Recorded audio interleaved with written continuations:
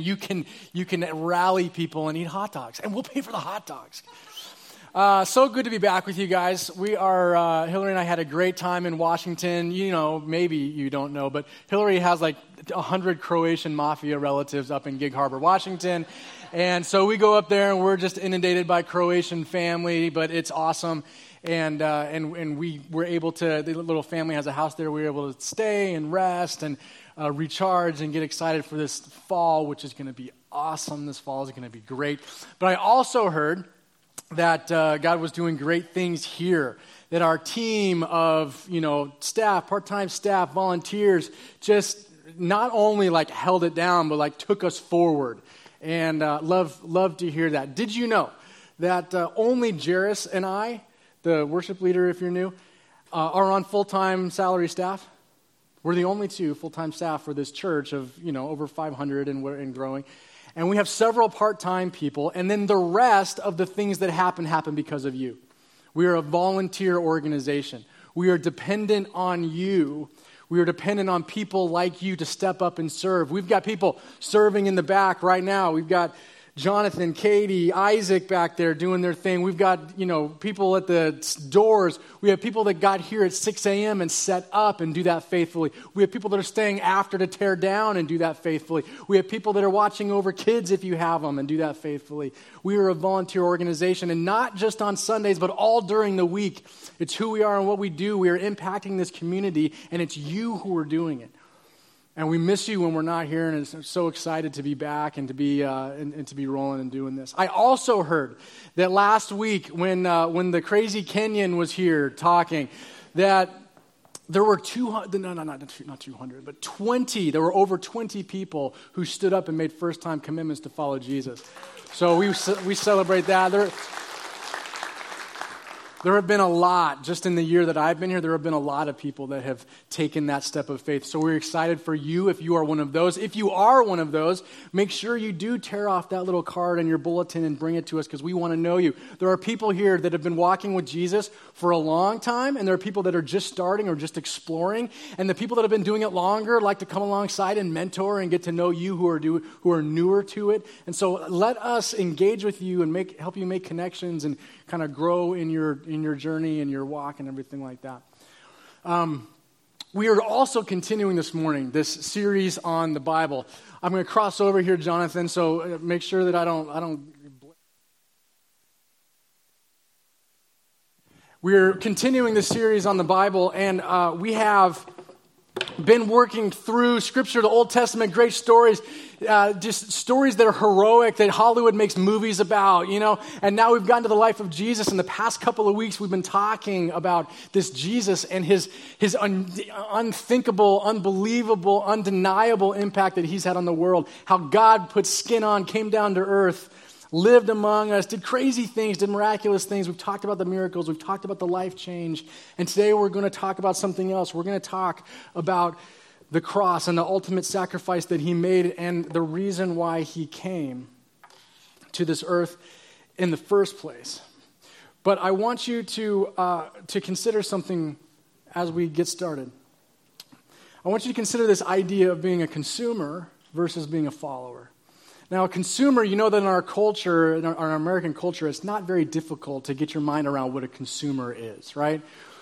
Consumers consume, consumers take, consumers buy. Consumers are looking to make their lives more comfortable. They're looking to get the next big thing. They're looking to make the next big step. They're looking to push and promote and grow. And we consume and we consume. We consume food. We consume stuff. We consume status. We consume all these different things. And we know that and we get that. And it's not all bad. There's something in us that God kind of wired us that we would want and we would grow and we would push the envelope. But in fact, Jesus himself played into this, understood this way that we are. And when he came, he actually invited people and disciples to follow him by playing to their consumeristic tendencies. You remember when he said to the disciples, maybe if you're here, you haven't heard this before, you're just kind of tune in, I'm going to give you a little. He said, hey, come and follow me. And when he said to some fishermen, come and follow me, he did it in a way that was pretty miraculous. He had them throw their net on the other side of the boat. And they hadn't caught anything all night. They threw their net on the other side of the boat, and now they can't even drag all the fish that they caught to shore. He gave them what they were looking for. And then he calls people and he says, hey, fishermen, I will make you not fishers of fish, but fishers of men. I will give you purpose. I will give you confidence. I will give you what I know that you're a consumeristic type person, so I'm going to get you with that. I'm going to satisfy that. I'm in. You're in with me. You will have what you need and more. But then on this journey with his disciples, with people who follow him, there's these consumer desires and things are met, and then he asks them to take a step further. Have you heard of churches that are blasted or criticized for being like too self-help or too like personal empowerment and stuff like that? You can go wrong in that direction, but there's a real thing to that too. And the reality is that God wired this universe in such a way that if you follow his principles, if you do what he says, turns out your life is better. If you honor the way that he's wired relationships and sex and food and communication and reaping what you sow and stuff like that, it will go better for you. His principles, his truths in his word do, in fact, make your life better. But he doesn't stop there. And he doesn't let us stop there. The more we come along, the more we follow, the more he invites us to shift from being just a consumer of his goodness to being a follower. And being a follower costs something. And the longer you are in this relationship with Jesus, the more you realize, as good as it is, and it keeps getting better, but for it to keep getting better, you have to be willing to pay some kind of a cost. And there will be a time, if there already has been, or there will be a time in your life, when he will ask you, he will invite you to pay some kind of cost, to take your next level in understanding the fullness of life that he has for you. And today we're going to talk about why that is the case. If you have your Bibles, you can turn to Matthew chapter 27. If you don't, it'll be on the screen behind me. Jesus has been living and walking and doing the miraculous things that he did, and the people, the political people and the religious leaders, they don't like it. It's inconvenient for them. He's gotten so popular and so out of control in their minds that they must do something about it. And so you know the story, even if you've never been in church before, you know that Jesus hung on a cross. And so that's what we have here. They have taken him, arrested him, beaten him within an inch of his life, and now they have put him on a cross. And that's where we pick up the story in verse 37. It says, the soldiers nailed Jesus to a cross, and they gambled to see who would get his clothes. Okay? They gambled to see who could sell his gear on eBay. I'm going to turn this for profit. This guy's famous. This guy, everybody knows about him. He's created a big stir. Certainly we could get something for this online. Certainly we can turn this into profit. So they're fighting, they're gambling, they're trying to figure out who's going to get to take this guy's stuff and sell it. Now, have you ever been to a sporting event and the professional athlete that just wins the game takes off his jersey or headband and throws it into the crowd? Have you? Okay. So it happens, right? And you see it, and I've been at one of those. And the guy takes off his jersey, and it's all sweaty. And his headband is just soaked and saturated. And he tosses it in the crowd. And what do? I duck and dodge and move because I don't want that sweaty thing hitting me. You're a great athlete and all, but I don't need your perspiration on me. Who do you think you are in the first place? If I want your jersey, I will go buy your jersey. I don't want that sweaty mess. That's craziness. But imagine even going further. Imagine these soldiers who have just beaten Jesus senseless, and he's been in this same toga thing for days, and now it's got blood all over it because they have whipped him within an inch of his life with this leather thing called the cat of nine tails that they held, and it's got 9 strips of leather on it. And at the end and all over these strips of leather are the sharpest things that they had at their disposal. Think the sharpest metals, the sharpest glass, the sharpest of thorns. And they're just whipping him and tearing his skin off. There's blood everywhere. And yet these guys, because Jesus is so popular, so influential, there's never been anyone in history even close to as popular as Jesus. Someone was talking in the back earlier this morning about seeing John Maynard somewhere, and they were just like, oh my gosh, it's John Maynard, and just freaking out. He had like a little posse with him of about 4 people. Try Jesus traveling with 4,000, just trying to get a glimpse of what he might do next. Just trying to hear the next thing that he might say that was so revolutionary. That was the popularity of this Jesus. And so the soldiers are like, I'll take his bloody clothes. I can get some money for this. Let's do this. And then verse 16, they sat down to guard him. He's on a cross, but they're guarding him just in case. Verse 37, above his head they put a sign that told why he was nailed there. It read, this is Jesus, the King of the Jews. The soldiers also nailed 2 criminals on crosses on the right of Jesus and the other on his left. So you got to understand, the cross was the most brutal, the most destructive, the most painful way that the Romans had come up with yet to kill somebody. And it wasn't meant just to kill somebody. It was meant to torture them and to humiliate them, to crush their spirit as it crushed their body. It was meant to put on display.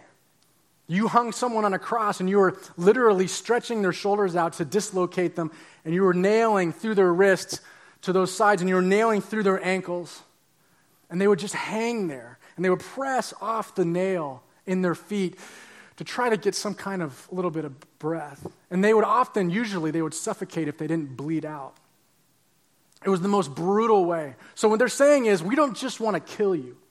We want to crush you. And we want to do it on display so everybody sees, don't do what he did.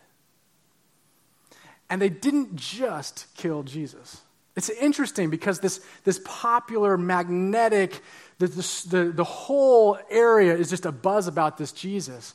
And it would have been enough. It would have been enough of a spectacle just to kill him. But for some reason, there were 2 other guys that were just brutal criminals. You didn't kill just like regular thieves. These guys were brutal killers, thieves, whatever kind of criminals.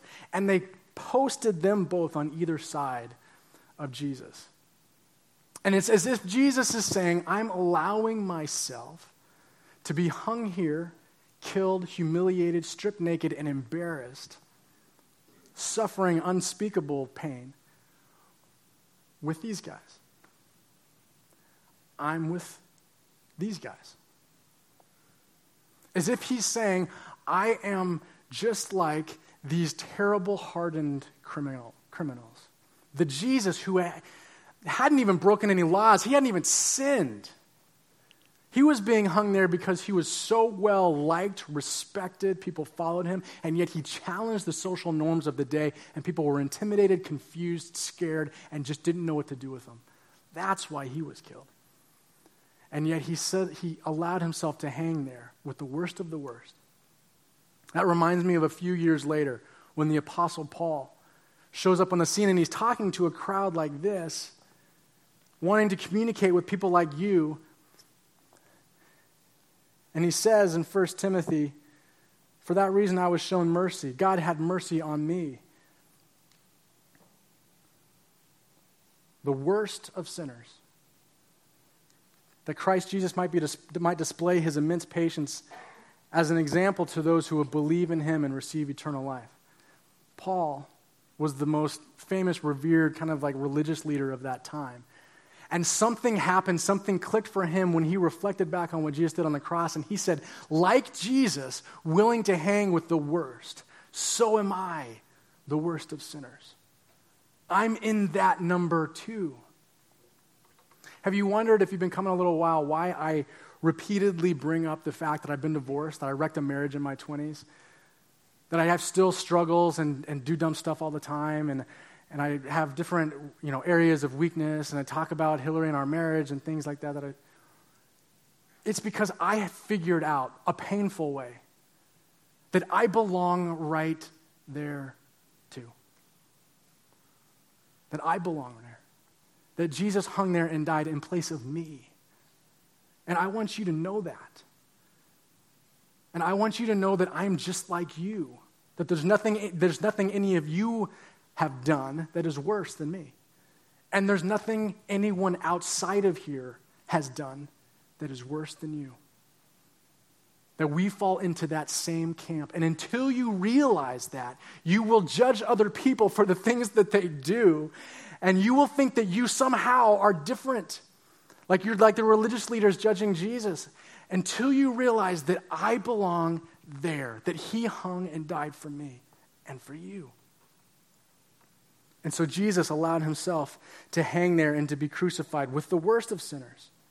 Back to Matthew. Verse 39 says, the people passed by. They said terrible things about Jesus. They shook their heads and they shouted, so you're the one who claimed that you could tear down the temple and build it again in 3 days. They actually misquoted him because he had said that you would tear down the temple. He had said, you people will tear down the temple, and I, Jesus, will build it again, raise it again in 3 days. And he was not talking about the physical temple in Jerusalem that took 46 years to construct. He was talking about himself.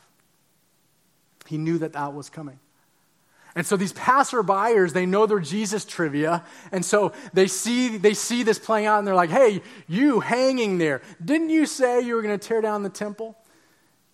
Didn't you say that you were going to do these crazy things, and now you're there hanging? And then they go on. It says, if you are God's son, save yourself and come down from that cross. If you're playing along and have your notes and a pen in front of you, circle those words, save yourself. Save yourself. You supposedly have done all kinds of miraculous things for other people. Save yourself. You're supposedly here to do good, and you're supposedly the Son of God. Save yourself then. Save yourself if you can. How come you're not saving yourself? You supposedly are here to save others. Save yourself. And ignorantly, without even realizing it, they are shedding light on the secret of the universe of why God came in flesh and blood, and why he would hang there, and why he would die. Let's talk for a second about this idea of saving yourself. Let me take you back a few years. How many of you have seen Titanic? Leo, as a young boy, standing on the bow, is it the bow, the front of the boat, and saying, I'm the king of the world, right? And then just a short time later, the boat is sinking. It was supposed to be this indestructible ship, right? And the richest of the rich were on there, and it was this big voyage and this whole big thing. And now all of a sudden, what was supposed to be indestructible is now sinking to the bottom of the ocean, and people are panicking. How many times have you been in an experience like that where this life, this thing that was supposed to be indestructible, was supposed to be your hope, it was supposed to be your way, and now all of a sudden it's sinking? So what happens when the ship is sinking and the richest of the rich that are there need to get off this sinking ship, and yet there's not enough little lifeboats to save everybody, not even enough to save the richest of the rich that are on top? You remember the movie? They're starting to put these things down, but they're like, doing the math, minus carry and we don't have enough boats. And so what do? They put the richest of the rich on first, and they put who on the lifeboats first? The women and the children. And so we see the villain, who ends up being the villain in this movie, who was supposed to marry the girl, and then Leo is stepping in, and all that drama. We see him paying off the guards trying to get on these little lifeboats. We see him trying to do what? Save himself. And when you see him sneaking onto this lifeboat with nothing but women and little kids, and there are still women and children waiting to get on the boat, what happens in you? You get angry, right? What do you see in that? You see cowardice. You see selfishness. It just looks pathetic, right? Because he is saving himself. How do you save yourself? What does it look like for you to save yourself, to serve yourself at the expense of others? What does that look like? For the people around Jesus, it was pretty clear. The disciples, when Jesus was arrested in the garden, they scattered. When the Roman soldiers came and arrested Jesus, they bounced, they bolted, they wanted nothing to do with that. This is not going well. We were on this trajectory, and now the guy is being arrested. This could be my head. I'm out. And so his disciples all fled to save their physical lives and what reputation they might have had. The religious leaders, They were saving themselves because they needed to save face in their public image of the people, because Jesus was calling into question their hypocrisy, their ways of doing, right? They knew all the right stuff in their head, but they were hypocrites. They didn't really care for people. They liked being in charge. They liked being religious leaders. They liked being seen as important. And Jesus was calling that into question, so they wanted him dead. They wanted to save their social status. Pontius Pilate was the Roman governor of that area at the time. And when Jesus was brought before him, he wanted to save himself. He didn't know really what to do about this situation. And his wife had told him, hey, don't mess with this guy. There's something weird about this.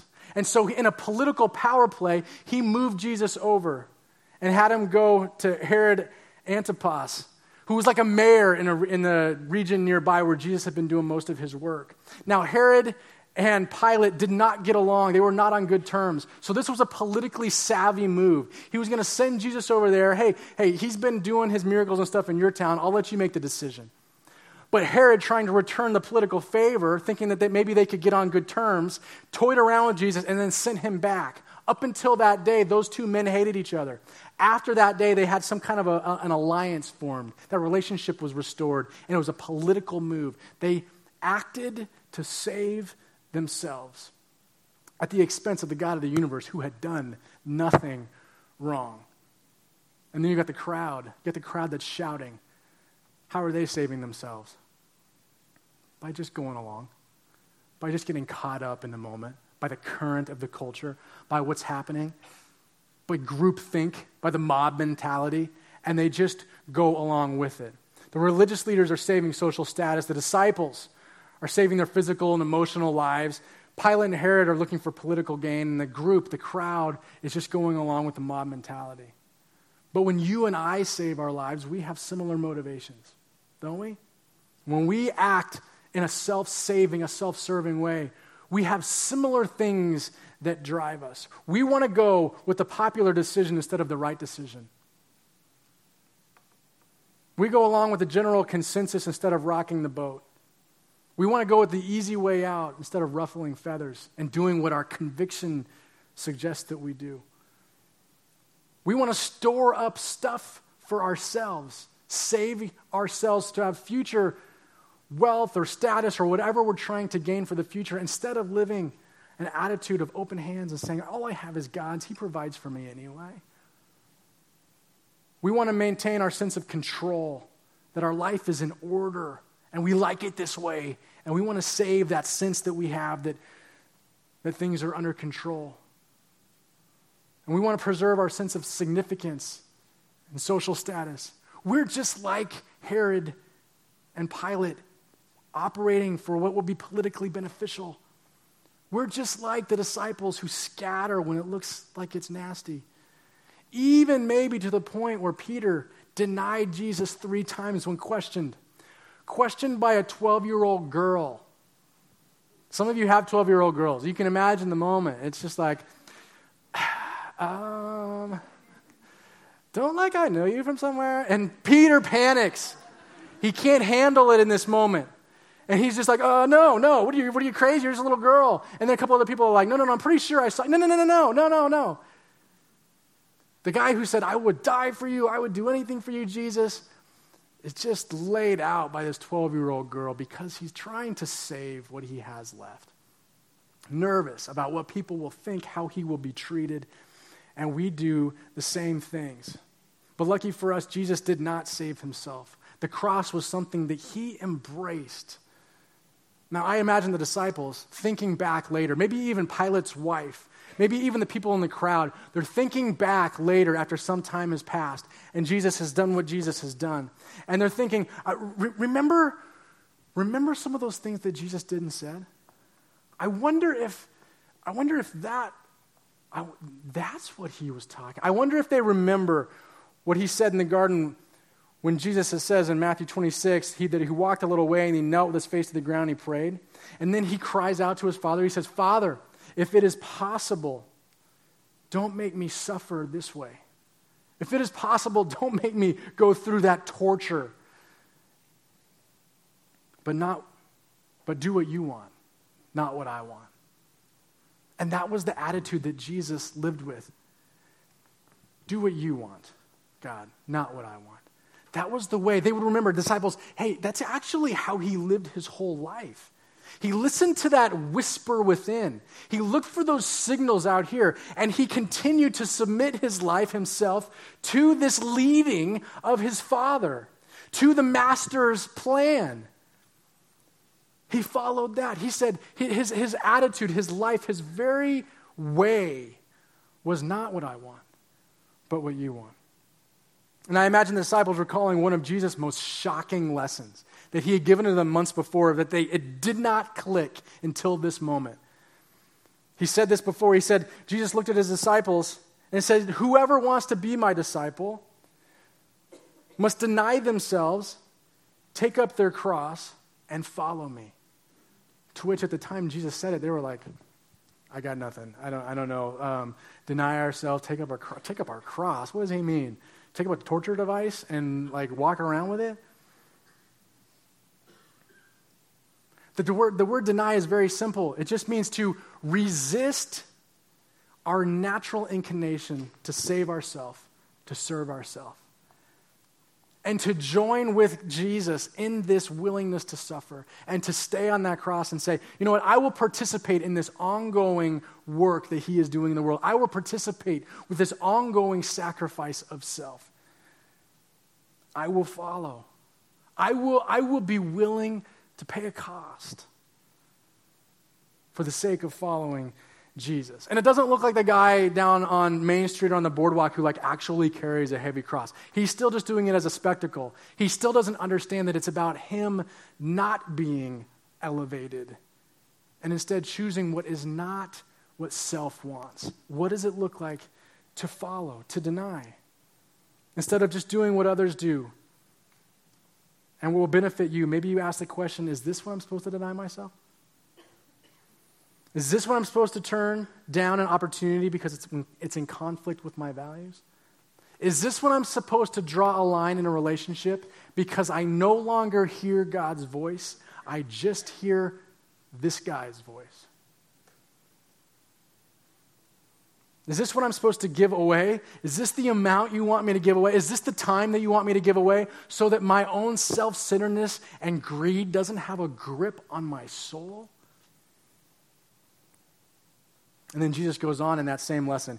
Verse 25, he says, whoever wants to save their life will lose it. But whoever loses their life for me will find it. And here's what he's saying. Everyone's going to die in the end. I hope that's not like a buzzkill. You know you're going to die, right?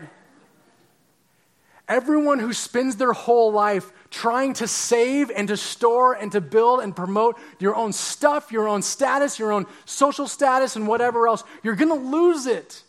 It's inevitable. The famous saying that people, you never see a hearse with a U-Haul pulling behind it. You can't take anything with you. That goes with reputation, image, and all that kind of stuff. You can leave a legacy, but I promise it's not going to be about what you accumulate. You will die. We will die. Everyone will die. And if we spend our whole life trying to just save and gain and get more and consume and consume and consume, you will be disappointed in the end. It will seem silly in the end.